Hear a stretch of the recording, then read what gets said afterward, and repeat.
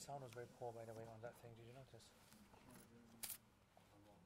On the 240.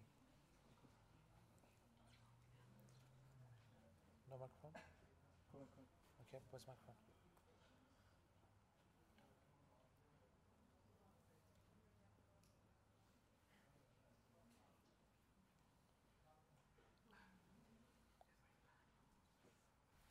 Come forward. You need to come forward.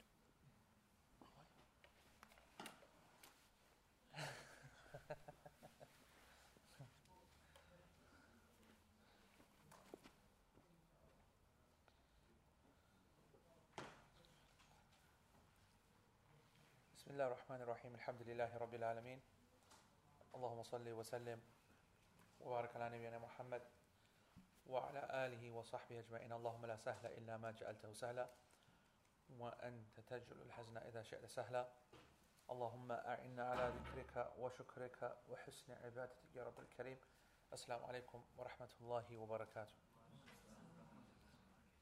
So it's good to see you guys again back in the masjid, and also some of you guys who were at Fiqh of Death, which was a very enjoyable experience, alhamdulillah. So I want to start off with a couple of announcements. First of all, no one is allowed in this masjid or online to give me any kind of score update whatsoever. That's the first thing. The second thing is that this is quite possibly going to be the shortest lesson in the history of logical progression. The third announcement is that I wanted to send Allah's choicest la'nat against British Telecom. His very best la'nat, his triple quality la'nat against British Telecom. The worst company in human history, BT, has humiliated this country, has given us the headache beyond headaches. I can't send any more la'nat as I can against BT on my behalf, on behalf of the PG brothers, on behalf of Abu Dhar, on behalf of CMA, on behalf of Nadif, on behalf of Shahzad, on behalf of everyone, any insan who's ever had to go through an experience with British Telecom on the phone, then you will know what I'm talking about. So the reason I need to put that disclaimer in first, because online today's lesson has had to be reduced by half the quality. And that's the reason why the picture is so grainy and so on and so forth. So that's that. Any more announcements? No more announcements, yeah? 1-0, is it? That is, I mean, you see, he's messing with the wrong guy. He's messing with the wrong guy, you see, that's the problem. Messing with the wrong guy. Right, okay. So inshallah, this is going to be a short and sweet lesson, alhamdulillah. And actually, we can have maybe a little bit of Q&A afterwards, but I'm going to be out that door so quick, you're not going to see my feet move. Everything's on pause. Sky HD Plus. Bismillah, mashallah. So, this is the last lesson on wudu, actually. And then next week, we will be having, hopefully, the video and a review. And also, then we're going to have a new set of notes as well. Which will be basically maybe the week after or so, which will effectively be the start of the new big chapter, which is the wiping over the socks, which has a load of different issues and so on.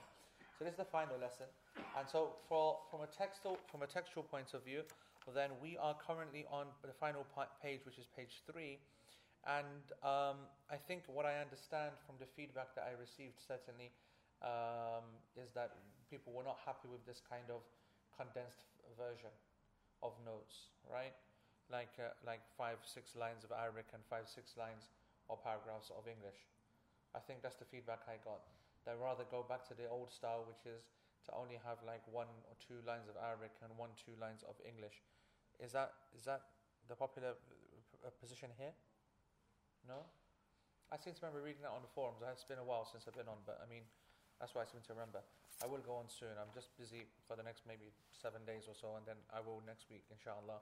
Towards the end of next week, I will go and do a lot of cleaning up on the forums. I know the rest of the guys have been on there as well, though.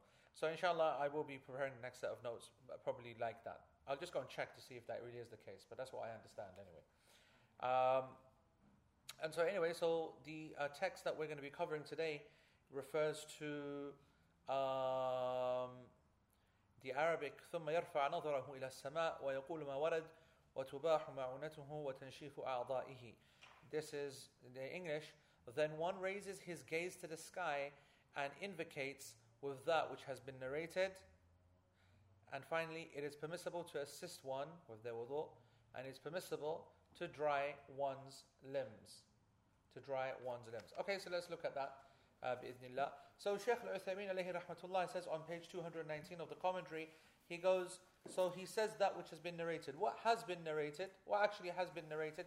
What's the sunnah to say after you make wudu? Well, the answer to that is what has been narrated by Umar radiyallahu ta'ala anhu, أشهد أن لا إله إلا الله وأشهد أن محمدا عبده ورسوله. And then in continuation, اللهم جعلني من التوابين وجعلني من المتطهرين. And the hadith says فإن من أسبغ الوضوء ثم قال هذا ذكر فتحت له أبواب الجنة الثمانية يدخل من أيها شاء. And the one who then says these two words, then these two statements, then and he has perfected his wudu, then he says this dhikr, then all of the gates of paradise, 8 gates of paradise will be open for him. He can enter from whichever one that he wishes, whatever that he wishes. Now we talked about that, this hadith last week, and what I want to say to you is that there is a number of discussions actually, because the actual narration in Sahih Muslim, okay, which is the asl, which is the original, if you like, the dua. It is the hadith of Umar ibn al-Khattab again, okay, as narrated by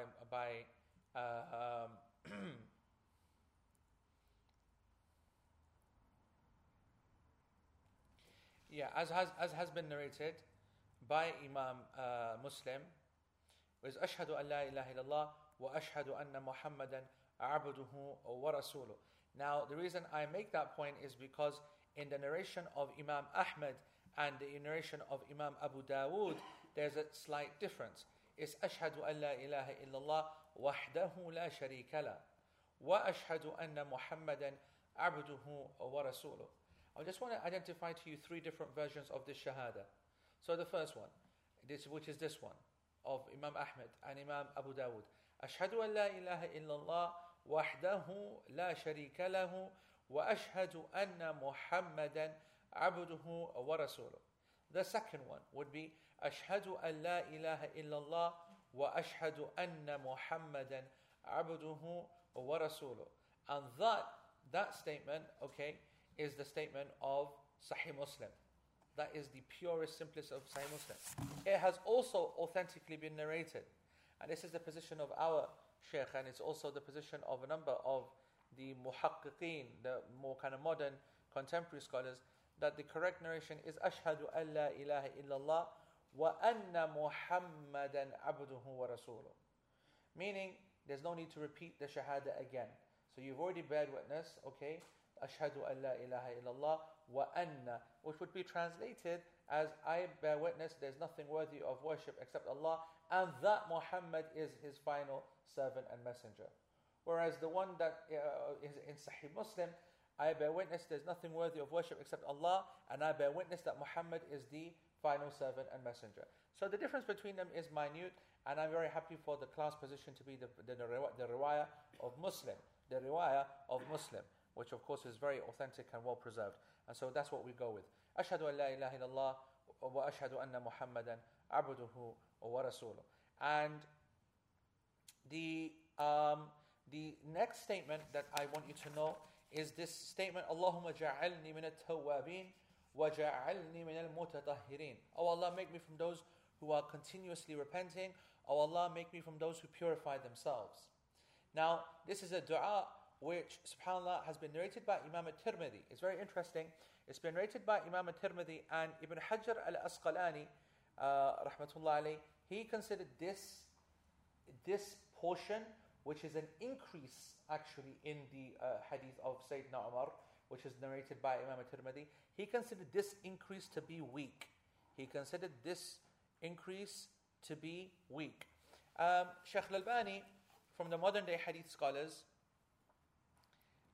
he actually considered this to be authentic. Okay, he considered this to be authentic, and that's the position of a few of the hadith scholars, that actually this extension is authentic. Shaykh Al-Uthaymeen himself is happy with this. He always used to, in his Q&A, consider this hadith and its increase to be authentic as well. And that's the position of the Saudi ulama in general. So that's something which I'm happy with personally. I'm happy with it not just from a textual point of view, in that from its chain, but I'm also happy with it in terms of its tanasub. Tanasub means its applicability, or its suitableness. Is that a word? Suitableness? Suitability. Its suitability. Because, subhanAllah, the wudu has two functions. Okay? A ritual purification, which is different from a physical purification, as we used to go on about so much before. If we wanted to really be purified, we'd use a waterful worth of water and lots of soap. Yeah, you'd come really, really clean. So this is not about that. This is using minimal water. So this is a ritual purification where you do something for the sake of Allah subhanahu wa ta'ala. That's one of its functions, to purify yourself for your actions of worship. And its other one is to forgive your sins. Yani I want you to understand that the wudu itself is a tool, just like the prayer is. Yani that the wudu itself is a way of expiating your minor sins. Not the major sins, but the minor sins. And so you will find that it's almost that once you go into the wudu, when you come out of it, you come out a new person.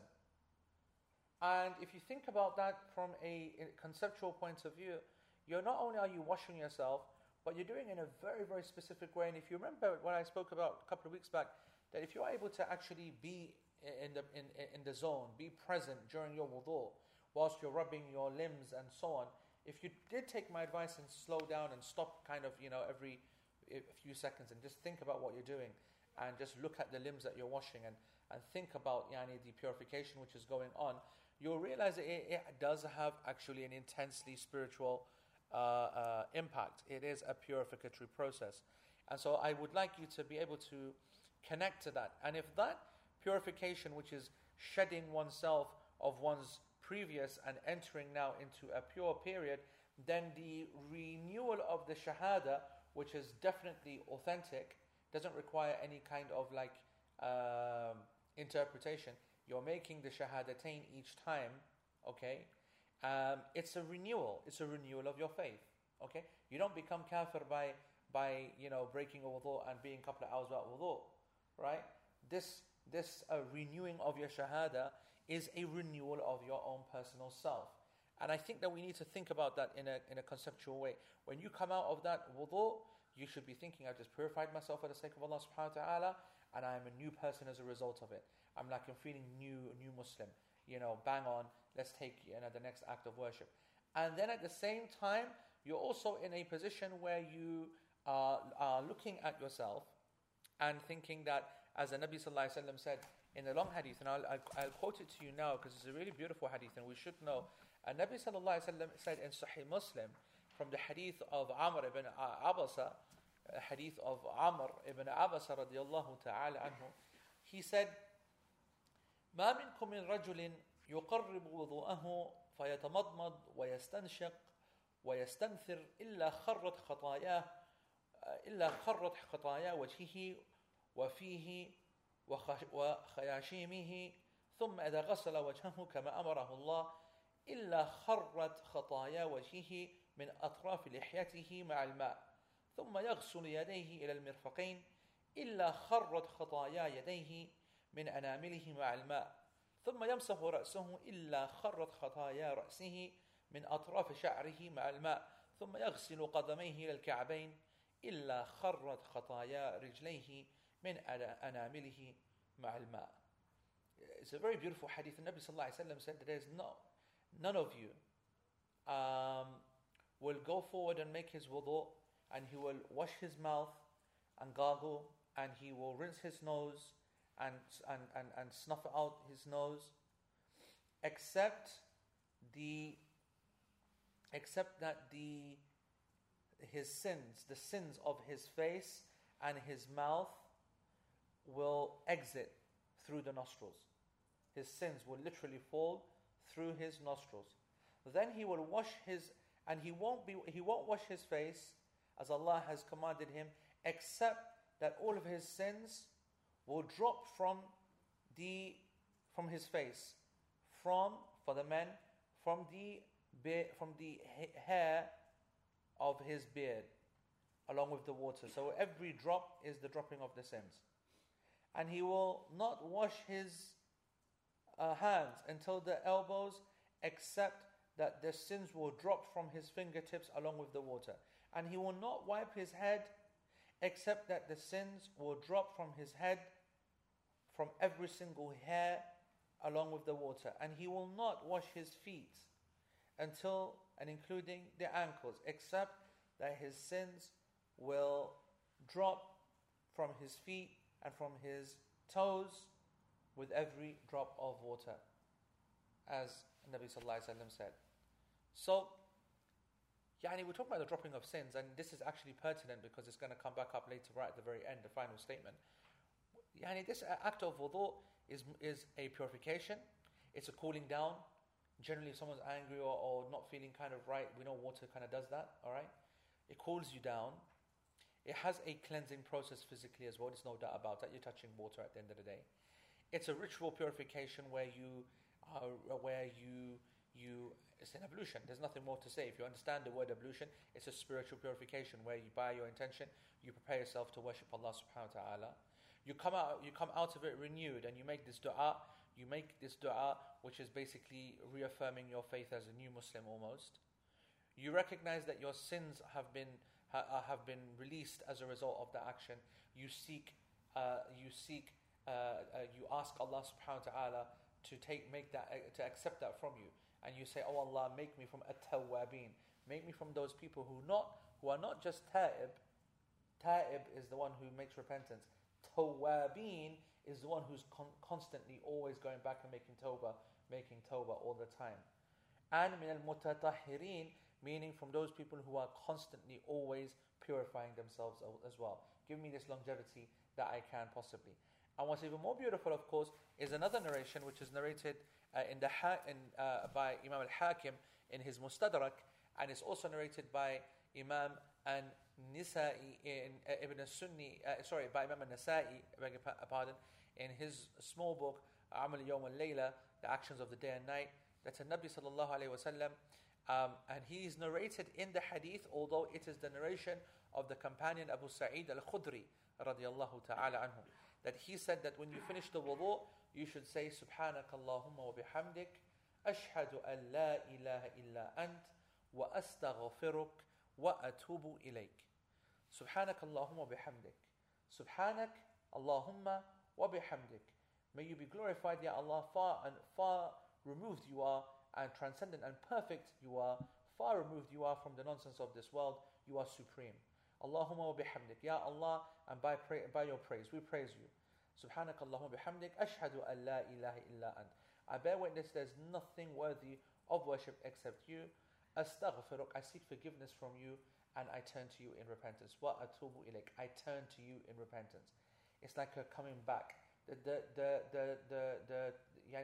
tawbah also comes from the word of turning around, turning back. And so a person really, by these dua at the end of his wudu, is actually quite, how can I say, he really is emphasizing this newness, this freshness, this state of istighfar and tawbah. And all of these du'as have tanasub. So this, I want to say to you that this final third du'a is something which has been without doubt narrated from Abu Sa'id al-Khudri. No doubt, and it's authentic from him. The discussion and the debate is whether it was a statement of the Prophet ﷺ. Meaning that does this have a hukm which we call marfu' or mawquf? What does that mean? Mawquf means that it stops just at him, meaning it is just his statement. Mawquf, there's waqf, that the statement itself just stops right at him, it doesn't go higher than him. And marfu' comes from rafa', which means it's raised. Raised to who? Raised to the Prophet ﷺ. And we said that most of the time we can identify whether something is raised or not by the manner of the way that he's saying it, the companion. If he's saying something which is related to divine knowledge, which doesn't look like he could have come up with it himself, then we give it the assumption that it is raised. Now, I want you to know that a number of the ulama, they discuss this.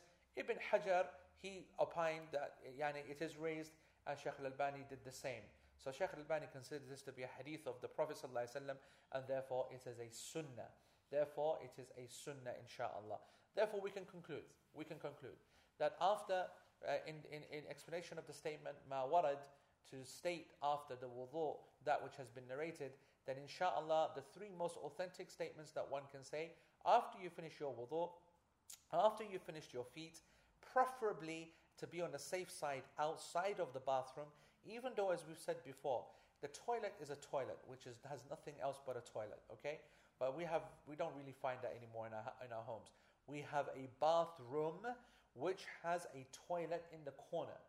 And just by size, you will see that the toilet area maybe occupies 20%, 10% of the room. 20%. No more than 20%. And water and a bath and a sink and a radiator and tiles, there's nothing intrinsically wrong with these parts. This is not to wash oneself is not a toilet. Meaning to be near the bath or near the sink, it does not have a negative connotation. The problem, of course, is that we will still consider that the toilet, okay, or the lavatory, even though it is part of a bathroom. And we have our class position is that if you are by the sink and not by the toilet, then you're okay to make your dua of making dua when you come into the bathroom, making dua to say Bismillah, and even technically speaking, making dua after wudu. But there's no doubt that it's the better one to be on the safe side, to come out of the bathroom, say Ghufranak, may Allah forgive me, I seek your forgiveness. And as soon as you come outside, make your dua. And that's just to be on the safe side. I'm not saying that that's my position, I'm insisting on it, but at least it avoids the difference of opinion of the scholars. We're happy to let go on that one and make the dua outside. So outside, you can then, after you finish your wudu, you will say, Ashhadu an la ilaha illallah wa ashhadu anna Muhammadan abduhu wa rasuluh. Allahumma ja'alni min at-tawwabin wa ja'alni min al-mutatahhirin. Subhanaka Allahumma bihamdik. Ashhadu an la ilaha illa ant wa astaghfiruk wa atubu ilayk. And that would be the complete what has been narrated from the Prophet ﷺ, and it is the taught position of this class, inshaAllah, as a dua. Now, I also want to mention that there is no authentic narration that establishes any dua during the wudu, okay? And this is something which we do at home as packs and stuff like that, okay? And we don't have that. We have no basis for that. We have no evidence for that. And also we don't have the idea that we must raise your finger when you make the shahada as well. People do that after the wudu is done. Ashhadu an la ilaha illallah and so on. There's no basis or any evidence for that as well. Person just did it automatically, we can live with that. Person who believes that's what he should do every single time he finishes wudu, this would be considered bid'ah, because that would be him associating and regulating the lifting of that finger, and there's no evidence for that. Okay, so that's some points from myself. Shaykh al-Uthaymeen, he goes, so he just carries on the same vein. He goes, it's clear that this is the dhikr that we just mentioned, it really does fit the wudu. It fits the wudu because the wudu is a tathhir al-badan, mutatahhirin. It is a purification of the body, and this dhikr is, and actually he makes a very nice point. He goes that sometimes when a person goes into wudu, he may be not focusing on the complete package. He goes that he might be, because he's looking at dirt, looking at oil, looking at things on his hands, so he'll focus on the physical purification and you'll forget the spiritual. He goes off. He goes, what you can see it then as is that the wudu itself is the physical purification, and that the dhikr itself is the spiritual purification, the purification of the heart. And we know that, and Nabi sallallahu alaihi wasallam said that the heart, the condition of the heart, the one who makes constant dhikr and the one who doesn't, is literally a difference between a man who's dead and a man who's alive. And another narration, the difference between a wrecked house, a ramshackle, broken down house, and a house which is thriving and happy and joyous. And so that's the difference between the two.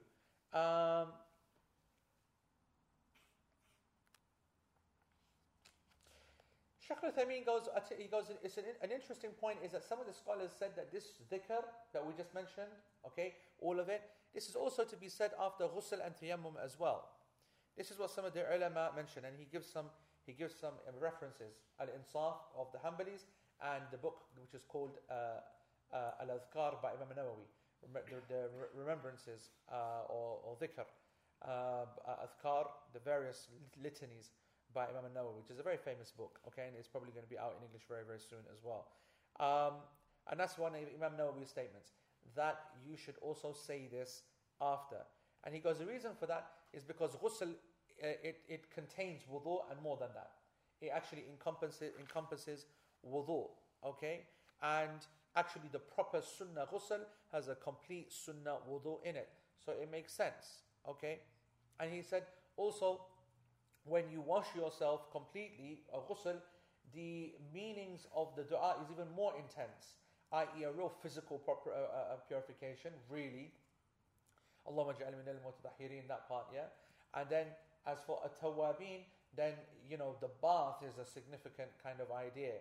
When a person is about to pray for the first time, for example, they need to have a ghusl, okay? And now a new Muslim, there's this confusion that when, I remember that when people used to become Muslim, there would be an idea that you need to go and have a bath to leave back your previous life, like new life kind of thing.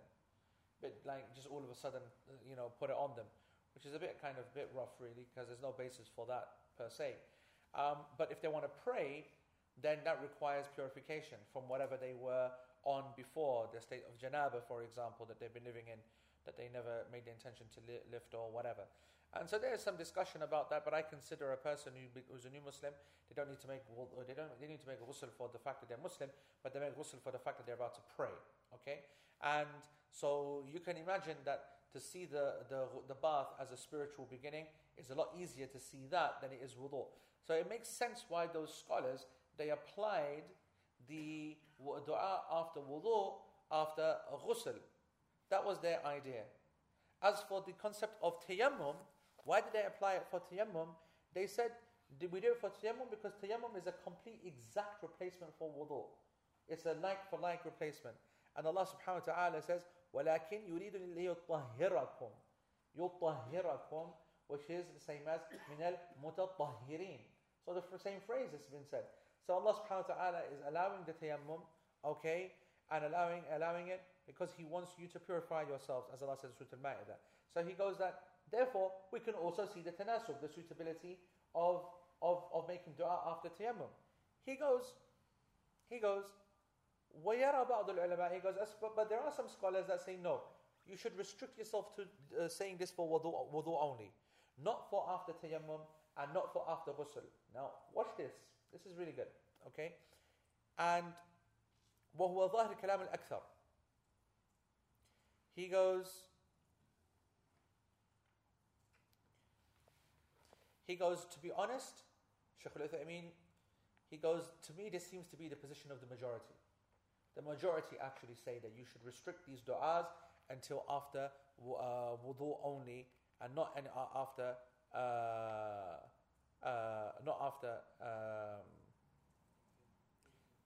ghusl and tayammum. And he goes, for me this is a stronger opinion as well. He goes, because we don't have a single narration of a Nabi sallallahu alaihi wasallam saying this after either ghusl or after tayammum, despite having done both. Then he mentions a qaida, a maxim, okay? He says, كل شيء وجد سببه في عهد النبي صلى الله عليه وسلم ولم يمنع منه مانع ولم يفعله فإنه ليس بمشروع. I'm going to translate on the fly.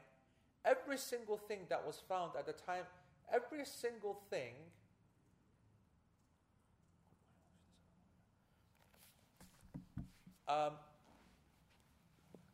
every single possibility that could have happened at the time of the Prophet ﷺ, okay, what did I just say? And did happen.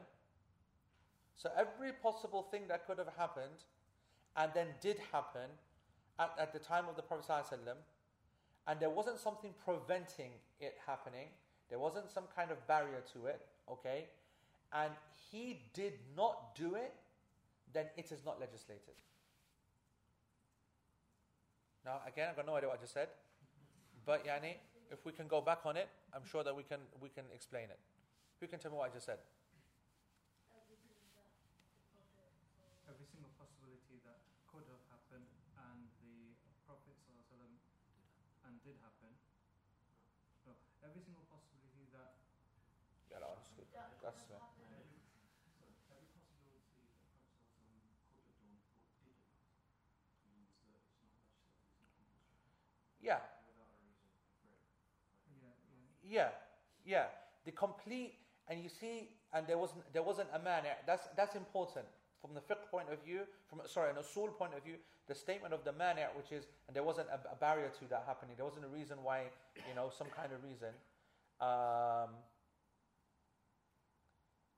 And he didn't do it, then it's not legislated. This is actually one of the principles that some of the people use to identify bid'ah. Okay? How to identify bid'ah.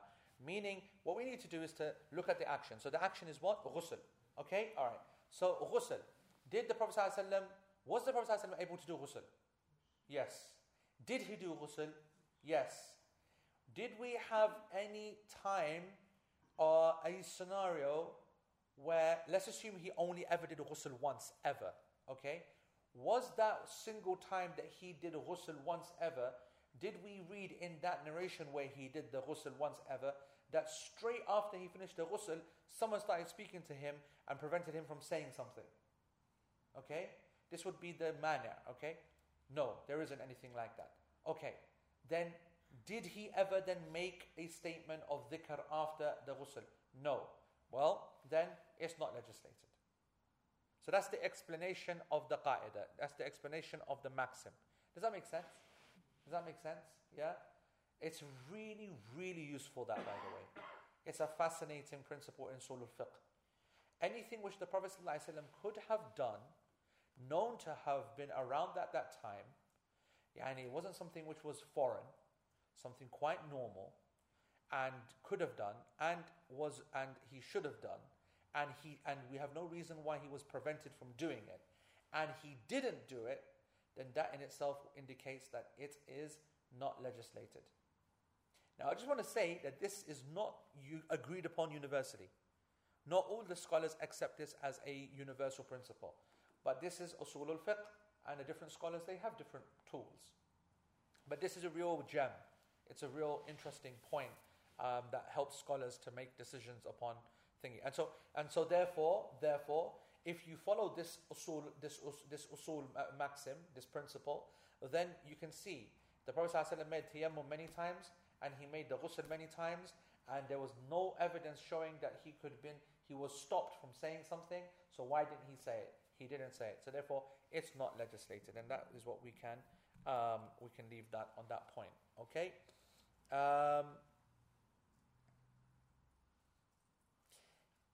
And he goes. Anyway,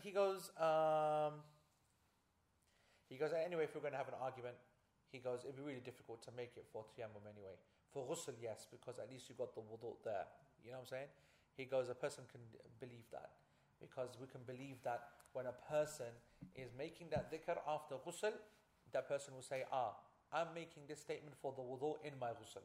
I intended it for the wudu in my ghusl. I couldn't say it in the bath, and so I came out afterwards. Shaykh Uthaymeen goes, we'll believe that person. We'll believe him. We'll take him on his face value, because that's a fair enough point. He goes, how are you going to make that claim for tayammum? It's just not there. So that's what Shaykh Uthaymeen kind of ends with, and I think that's very nice, to be honest. All right? Okay. And then Shaykh Uthaymeen, he says, then, and it is permissible to assist another one, okay, with their wudu. What do we mean by that? Here, actually, we're going to talk about something else, all right? But what Shaykh Uthaymeen means, and what Imam al-Hajjawi means, is the pouring of water, the pushing of water, like bringing the... So there's a lot of different levels here. Obviously in our time we don't have this because we've got taps and this the end of. But back in the day, you need someone to go and bring the water from the well, or you need someone to go and warm the water, or you need someone just to bring the water in a bucket and put it there to you. The next level of helping you would be to pour the water for you, to be there with you, and to make sure that you don't have to move and do it close to you and so on and so forth, and give you things which are close. This has been established, okay? And Shaykh al-Uthaymeen, he says, and Shaykh al-Uthaymeen, he goes, this permissibility doesn't need an evidence, because actually it's the basic principle. Because water is poured, and so someone normally is pouring it. So it doesn't need an actual evidence to establish this. The basic status quo, the basic principle, al-asl, as we always say, the asl is that it's going to be something which is done normally. So that's fine. He goes, but on the chance that you want the evidence, well, the evidence, of course, is there. The hadith in Sahih Muslim, Mughira ibn Shu'bah, the senior companion of the Prophet ﷺ, he poured water for the Prophet ﷺ and he made wudu. Okay? And that is narrated in Sahih Muslim, hadith number 274. He goes, Shaykh Uthaymeen goes, shouldn't we say this is legislated? Shouldn't we say this is something which is recommended to do out of enjoining in good? يعني من تعاون البر والتقوى, يعني in enjoining in righteousness and taqwa. Shouldn't we say that this is it's not good enough just to say it's permissible? We should actually say it is legislated, it's a sunnah, you should go and help people. And Shaykh al-Uthaymeen goes, but there's no doubt that this is something which is from bir and taqwa. He goes, but he goes, frankly, he goes, wudu is an individual action, and it's something which people should do by themselves. Okay, and we don't have any evidence from the Prophet ﷺ that whenever he wanted to make wudu, he would request someone to bring him water, or he would request someone to pour him water.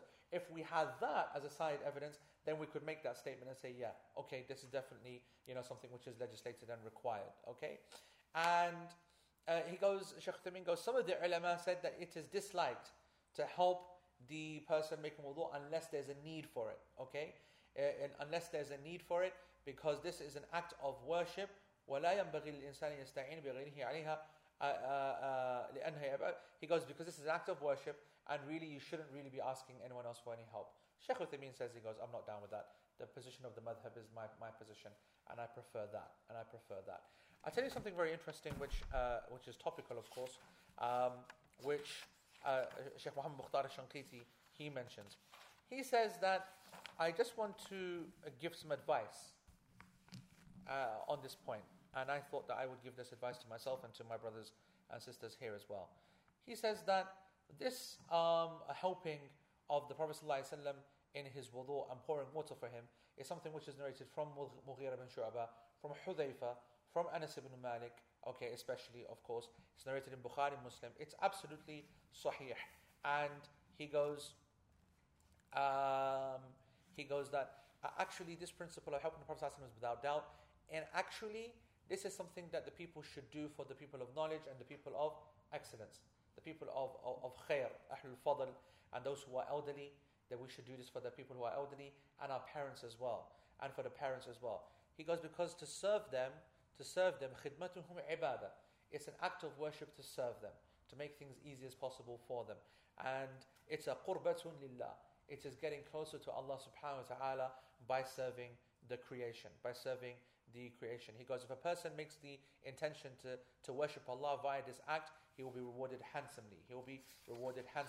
He goes, whether that's in the pouring of the water, or the warming of the water, or to be standing there with a towel or something, and so on. He goes, as for whether and then Shaykh Muhammad Mukhtar al-Shanqiti says, he goes, as for the people who may be younger and not so elderly, but they're younger and they're better than you for some reason, maybe they're a student of knowledge, he just says that's something which is permissible, but I just want to say that people have got to be careful, because it creates some kind of superiority, or some kind of builds some kind of pride. And what he wants to say is that one of the worst things that can happen is that young people, or inexperienced people, or beginning students of knowledge, and I mean by beginning students of knowledge, I'm talking those who are qualified at the very highest level. I mean, who Shaykh Muhammad Mukhtar al-Shanqiti is talking about, he's not talking about us here. When he's talking about the scholars in the West, that's what he would be referring to as students of knowledge. He goes, the problem is that when you start to help these people, then it starts to affect them, and we've seen that they can become affected by that. He makes some really beautiful points here, subhanAllah. He goes, there's a difference when you help an elderly and help the young one. The elderly is someone who has more khushu' in a general principle. They are people who have been there, lived through life, and they understand actually who they are a lot more. They're much more in touch with themselves. And they're much closer to death. They understand, that things are a lot more, they have a lot more gravitas and a lot more kind of appreciation about things. And he goes, they're a lot more stable, and if there was the fear that, oh gosh, I'm pretty special, that mashallah everyone wants to pour water, he will slap himself down from this self kind of deprecating kind of way in a very easy, very straightforward way. He goes, the younger people, they're not so much like that, and their ego can take over, and they can start getting used to it, and they can start expecting it as a norm, and they can start to get insulted and feel that, why didn't you get me my water today, or why didn't you pass me my shoes today, why didn't you, and so on and so forth. And so he advises that the people who are young, he said that you need to maybe calm down. And he gives a reminder, and it's a reminder which is pertinent to myself as well, that we do expect younger people to serve elderly people, okay, or younger people to help to serve those who are older than them. So children should be the ones who should be, for example, putting the slippers out for when you leave the masjid, sorting them out. You should train your children to do that, and it should be getting keys, picking things up without you having to ask for it. It should be the done thing. And as the Arabs say, and as we always say in our circles, that the khadim al-qawm asgharuhum, that the servant of the people is the youngest. So if there's a group of people and we want something to be got, it's assumed that the youngest will be the first one to jump up and go and get it, because the youngest people is the servant of all the people. And that is a general kind of ethos that we want to create. At the same time, I want you to know that people, when they expect people to do things for them, this is going against the sunnah of the Prophet ﷺ. And when you want help from people, you're going away from the tawakkul of Allah subhanahu wa ta'ala. And the reason I mention this is because, and it's just the qadr of Allah, because we talked about this last couple of days, and obviously there was this whole hullabaloo about all these comments and stuff, and then obviously some of these packs sent out this email and saying that we should be supported and blah blah blah blah blah blah, which jazakumullah khair. And I wanted to make it very clear, because this is not an issue of ingratitude. It's not that I'm ungrateful. Of course I am. I'm grateful for all of the brothers and sisters for their efforts and for the defending of the honor of their brother and so on. Because of course it was lies and slander. There's no doubt about that. But at the same time, a lot of good people, and I mentioned them on Facebook today, and Yaqub and Uthman and this and that. There's so many different people, and Mashhood and these people. They all, they contacted me and so many others, and said that we want to do this, we want to do that. I just wanted to say that the reason why I said I didn't want any help is because it's not from our school, our bringing up, our whatever, our teacher himself specifically. That is not our way.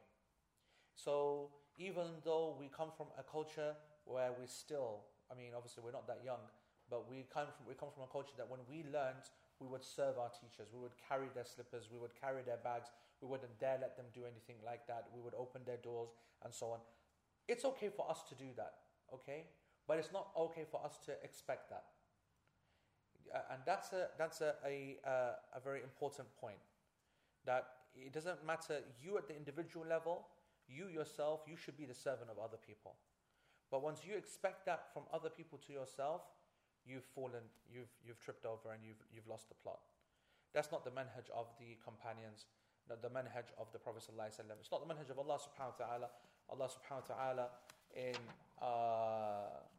in so many parts in the Quran, قُلْ مَا أَسْأَلُكُمْ عَلَيْهِ مِنْ أَجْرٍ وَمَا أَنَا مِنَ الْمُتَكَلِّفِينَ. I don't ask you for any reward from you for this, and neither do I claim to be what I am not. The famous statement that our Shaykh always tells us, that is narrated in the Bible, of course, about Sayyidina Isa alayhi salam, is that when we try to do something for him, try to carry something for him, he will say straight away, he goes that I wasn't sent to be served, I was sent to serve. Okay? And that's important because, of course, that is the perfection of a person's ikhlas and the perfection of someone's intention, good deeds. And a person who is losing his deeds if he's just insisting upon people, and it weakens a person as well. It brings a person down as well, regardless of whether that person deserves it or not. And I'm not stupid. Number one, I'm not stupid, and number two, I'm not modest. Okay? I don't do modesty. Right? If something is there to be said, then it's said. If something's a truth, is a truth. Of course, the Prophet ﷺ said that whoever defends the honor of his brother and his sister, then Allah subhanahu wa ta'ala will defend them. There's no doubt about that, and that's something that everyone should go and do. But I'm not going to go and tell people to go and do it for me, because that is me being pathetic. And that's weakness. And certainly in the kind of game that we play, in this game, that's part and parcel of the game. That is exactly what we expected. In fact, subhanAllah, I remember a statement just recently from some of the Deobandi scholars. Actually, there was a meeting they had, and they made a statement, and wallahi, it was such a true statement. They said that, all of this, it was concerning the Islamophobia and the thing that's going on, and the kind of stress that they're getting from saying things which the government's not happy with, etc. And they said that, you know what it is, when we were trained, we were trained and prepared for far worse than this. We were told, as part of our education, that your learning is one thing, what you've learned, and prepare yourself to be tested and trialed. You're going to have to go through difficulties.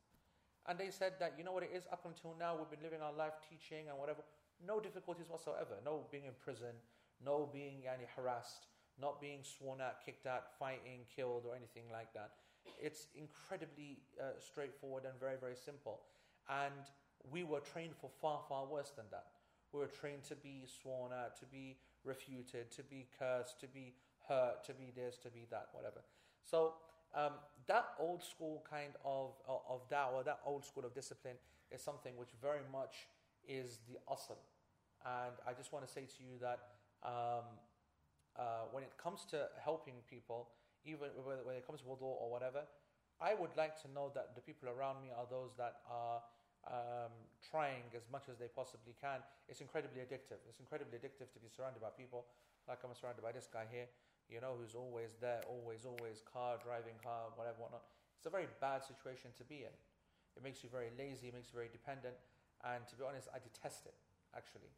And I have to sometimes switch off completely, and it's something which is very debilitating to one's own reputation and one's own feeling. And so I want you to know that is not the sunnah of the Prophet ﷺ. And even though he was served, and even though he was like that, when he told his companions the specific advice, he said to them, do not ask anyone for anything. Do not ask anyone for anything. And that's not because it's haram, but because you preserve your honor like that. And so I wanted to, and subhanAllah, that was something that I mentioned last week or a couple of days ago, and Sheikh Muhammad Mukhtar Shanqiti finishes his commentary on the book of wudu on that point exactly, and he mentions, subhanAllah, a few beautiful points actually, really, really, really nice points. But anyway, he goes, and so that's really good advice. Anyway, I just want to finish off then with the final statement about drying. Tanshifu a'da'ihi. He goes, basically, tanshif is referring to basically drying the limbs, okay, with a cloth or with a towel. And he goes, what's the evidence for this? The evidence for this is the lack of evidence against it. Okay? The evidence for the permissibility of drying your limbs is the fact that there is no evidence to deny it. There's no evidence. And when you're generally wet, what's the basic thing you do? You dry. That's normal human behavior. So therefore, because it's normal human behavior, we would need some evidence to stop it. Okay? And al-aslu ibaha. The principle in all these things is that things are permissible. Things are permissible. This is not an act of worship, is it? Drying is an act of human necessity, isn't it? It's a human action. So therefore, it's not an act of worship, and therefore, as we know, what's the principle when it comes to acts of worship? Everything is haram until proven halal. Very good. And everything other than the acts of worship, everything is halal until proven haram. So the drying is something which is permissible. Sheikh says, how are we going to respond to the fact that Maymuna radiallahu ta'ala anha, she came to the Prophet sallallahu alaihi wasallam in Bukhari, and she presented to Nabi sallallahu alaihi wasallam a khirqa فأتيته بخرقة فلم يردها وجعل ينقض الماء بيده. He came out of having a ghusl. Okay? Alright? فإنها لما وصفت غسله that his wife Umm Maymuna, when she described his making of ghusl, sallallahu alayhi wasallam, she said, so then I came and I gave him a towel and he didn't want it. He refused the towel and he used his hands to effectively wipe the water basically off himself. Okay? So he used his hands to wipe the water down. So he didn't take the towel. So he goes, therefore, so how do we respond to that? Shaykh Uthaymeen, he goes, frankly, Shaykh Uthaymeen goes, frankly, he goes, we can say many things to this. Maybe he didn't like that towel. He goes, maybe it was dirty. Maybe the cloth was harsh. He goes, maybe the cloth that was given was very nice. He didn't want to make it wet. He wanted to save it for something else. Who knows why he didn't accept it? He didn't refuse it. But is it an evidence to not use it? No. And that's the thing. And he goes, and actually, if you really think about it, the fact that she brought him that cloth is evidence in itself that might have been the norm anyway, right? Because you're not going to bring someone something just like that in one incident. That's the norm. You come, and he refused it. And so Shaykh Uthaymeen alayhi rahmatullah, he says the correct opinion is that what the author has said, Imam al-Hajjawi, and that is what? That it is permissible and nothing more than that. I want to add just two statements in closing. Jazakumullah khair. From the companions, we have a couple of companions who very clearly dried themselves after wudu. One of them is Bashir ibn Abi Mas'ud. Bashir ibn Abi Mas'ud radiyallahu ta'ala anhu. He's one of the minor companions. Okay, Bashir ibn Abi Mas'ud, and of course Anas ibn Malik, from the head of the companions, and well narrated from him. Jabir ibn Abdullah, the big narrator, the big companion, he's one of the very few who actually said, don't do it. He actually stated, don't do it. Do not dry yourselves. And Abdullah ibn Abbas is like somewhere in between. In that, the same thing happened. People were watching him after he made wudu and he didn't dry himself. I want to say a couple of things to this. Number one, anyone who knows anything about geography and geology and all the rest of it will know that if you live in Saudi Arabia, there's no need to be drying yourself most of the time. Most of the time. Yet, because it dries automatically, and actually the drying process is the only cooling kind of AC thing that you can get in 50-degree heat. You love it, okay? Problem is, of course, is that doesn't explain Fajr, where it can be very, very cold. It doesn't explain winter, where it can even be even colder. We do not know what time of the year it is, so we can't make a judgment based upon that. So we'll just have to take these statements by their face value. It's something which is permissible, and we have companions, some of them that did, some of them didn't, and there's nothing that says haram. I will close though and say that the ulama who did prefer you not using towels did it based upon the most clearest of evidences, and that is that Nabi sallallahu alaihi wasallam, as we said at the beginning, he has stated very clearly that one's sins, they come and drop off yourself with every drop of water. And so if you know that there are sins which are dropping out of your nostrils when you wash your face, and off your beard when you're washing your face, and off your head when you're off your hair, and when you're off your feet, and so on and so forth, then surely the more drops that drop off, the more sins are going away. And the more it goes away from itself naturally, the more of the cleansing spiritual process it is. And so if you are using a towel to dry that water up, are you not, the question is being asked, are you not minimizing the effacing of sins? Allahu A'lam. It's a statement. And that's basically what Shaykh Muhammad Mukhtar al-Shankiti said. And he himself prefers, he thinks that it is better that a person doesn't dry. And that's his argument for it. And Allah subhanahu wa ta'ala knows best. And that is the end of the chapter of wudu. And we will release the video, I think, next week, inshallah, which ties it all up. I think I'll reflect upon that. Certainly the next chapter will be the chapter that it deserves to be. And that's it. Jazakumullah khair. Let's take a few questions, inshallah. Yeah. By that logic, that the more drops that drop, more sins are forgiven. Or by that logic, then people should be taking baths. So that loads of drops. You're going to have loads of drops. You're going to be using more and more water. So Danish basically is saying that if we were to employ that logic in the idea of not using a towel to maximize the amount of drops coming off, then people would stop making wudu and bathe a lot more and use a lot more water to ensure more drops coming off. And I think that's a very good point. Couldn't you get more couldn't you get more water off with the towel than just dropping away?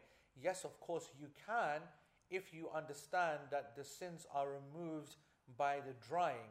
Whereas what the hadith seems to intimate is that the sins are dropping off. And so you soaking up a sin almost, or the water, is not like it dropping off. And who is to know about the exact nature of that? And Nabi sallallahu alayhi wa sallam said that the one who shakes the hand of his brother, the sins fall off that person. Another hadith of narrated by Ibn Hibban in his Sahih, when a person goes into ruku', okay, the sins fall off his shoulders. Fall off. Yani, there's an idea, and there are some other ahadith which aren't so strong, which have analogies which involve leaves falling off a person and so on. So if you look at the way that leaves shed and water drops, there's clearly like an idea happening there. There's a picture being made up. Is that picture though just trying to make it super clear to the people the nature of sins falling? Is it an emphasis and exaggeration in language? Quite possibly. And scholars would take it in a metaphorical sense. And that's an acceptable interpretation. And I want you to say that what's really refreshing for me about the traditionalist scholars is that they would look at something like that, have a real good think about it, and argue in a debate and a discussion, and then just be very happy to allow drops to come off. And let me give you one of my statements which I made many years ago, which was when someone said that I shouldn't. I said that I'm happy to look at my fingers and allow these water droplets to drop off and to see them as sins, because I also believe there's two angels sitting on my shoulders as well. You know what I'm saying? We don't live in this kind of temporal kind of, logic-based, rationale kind of fest of a world. We believe incredible things. And it's nice, wallahi, refreshing for the believer to be able to look at his hand and think that these are sins falling off, because we just don't know that the nature, and Allah subhanahu wa ta'ala has created this life as one with many hidden aspects. And as we obviously studied in Fiqh of Death, actually the unseen world is actually more real than the seen world, right? And that's something which I find very profound when you think about it. And every kind of reminder is always about bringing you back to reality. And that reality is always man yu'min billah wal yawm al-akhir, whoever believes in Allah and the last day, both two key aspects of unseen matters. So it's very interesting. Any other questions here online? Online? Yeah. The three different variations of the dua. Does it matter for the layman which one he uses? Yeah, it does matter for the layman. We tell the layman that he should stick to Ashhadu an la ilaha illallah wa ashhadu anna Muhammadan abduhu wa rasuluh. That's the asl, that's the basic principle dua narrated by a Sahih Muslim. Can't go wrong with it. On the subject of minor sins that the wudu expiates, I have read that some scholars do not differentiate between minor sins and major sins, but rather everything is a major sin. Could the Ustad comment on this? Also, Yeah, that's a very weak opinion. That's refuted by the Quran and by the Sunnah. A number of ahadith which talk about the question was that I heard that all sins are major sin. There's no such thing as a minor sin, and that's just not true. Anyone who studies the Quran Sunnah at any depth will see that the Prophet ﷺ allowing certain actions of ibadah to expiate other actions. And when we study those actions themselves, they were sins which were not considered minor sins, major sins, which have been identified in other ahadith, such as the Sab' al-Mubiqat, the 7 deadly sins, or the Kaba'ir, which are indicated in individual ahadith, and al-Lamam, as Allah subhanahu wa ta'ala says in the Quran, and. So you're right, it is a position, but it's a weak position, and the majority of the scholars are upon the opinion that there are minor and major sins. Is there a book that you would recommend in English? That differentiate and that explain. I mean, Kaba'ir by Imam al-Dhahabi, the 70, the major sins or whatever, is the only book that I know of actually. I don't know any book that discusses this. There's an article that I wrote about it once.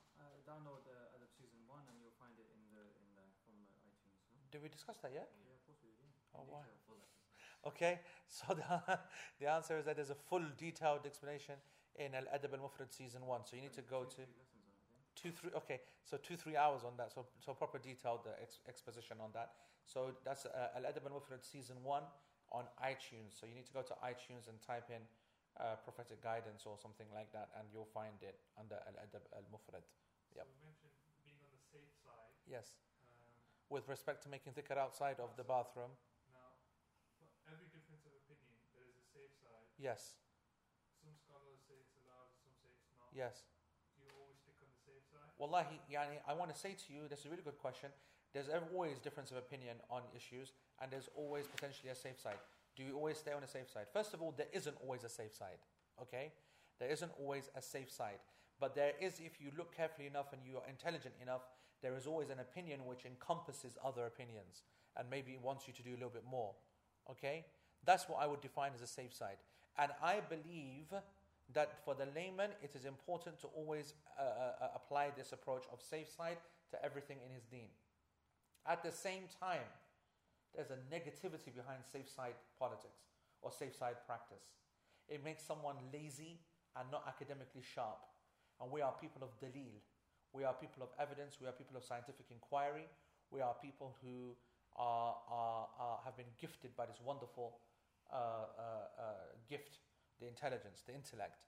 It is what differentiates us. It's what makes us amazing. And it's what Allah subhanahu wa ta'ala has given us to allow us to really take benefit from the Quran. So I believe that it's okay in the meantime and so on, but it should only really be applied by those who know when they are stuck. As for the laymen, they should be using it when they're not sure. Do you understand what I'm saying? And for the the scholarly people and for the students of knowledge, and they are certain of a certain position, they're absolutely certain, then that's what they should follow, and they should teach, and they should give the people confidence of an opinion. And it shouldn't ever be used as a cop-out. But it's always there in the background. A person, he believes something. Like, I'll give you an example. Like myself, I believe that there is no zakat to be paid on gold jewelry. I don't believe that. I don't believe there's zakat to be paid on women's jewelry at home, even if they only wear it on Eid or only wear it very, very rarely. And that's the position of Shafi'i. And it's not the dominant position in the world, if you like. It's the Saudi, the Salafi, the Albani, and the Hanafi position, which pretty much covers the whole world, basically. That is that you do pay upon your jewelry, okay? And I don't pay upon, and I don't believe that it is, but I still do pay it. I still pay it, because for me it's nothing. It's it's what, 50 quid, 100 quid, or whatever. Because she's got home, yeah. I can't remember, to be honest. Damn right. Well, I was going to. I warned her. I said I can't keep paying this because every year. So I do pay it, even though I don't believe it. Yeah. So, sometimes, it's good to be able to just do something on the safe side, especially if it involves an extra act of ibadah or charity or something like that. And Allah knows best. Done? Are we done? Are we done? Anyone opens their mouth and tells me about anything to do with any kind of score, I swear I'm going to get slapped silly. Alright? I've not watched anything. I'm going to go and have a great evening. Jazakumullah khair. Subhanakallahum bihamdik. Ashhadu an la ilaha illa ant. Astaghfiruka Allahumma wa atubu ilayk. Wassalamu alaikum wa rahmatullahi wa barakatuh. Thank you. Everybody. Danish. Next week, yeah? Next week. Find the time then. Come on. No, just the time then. Sure, huh? Alright then, Shabab.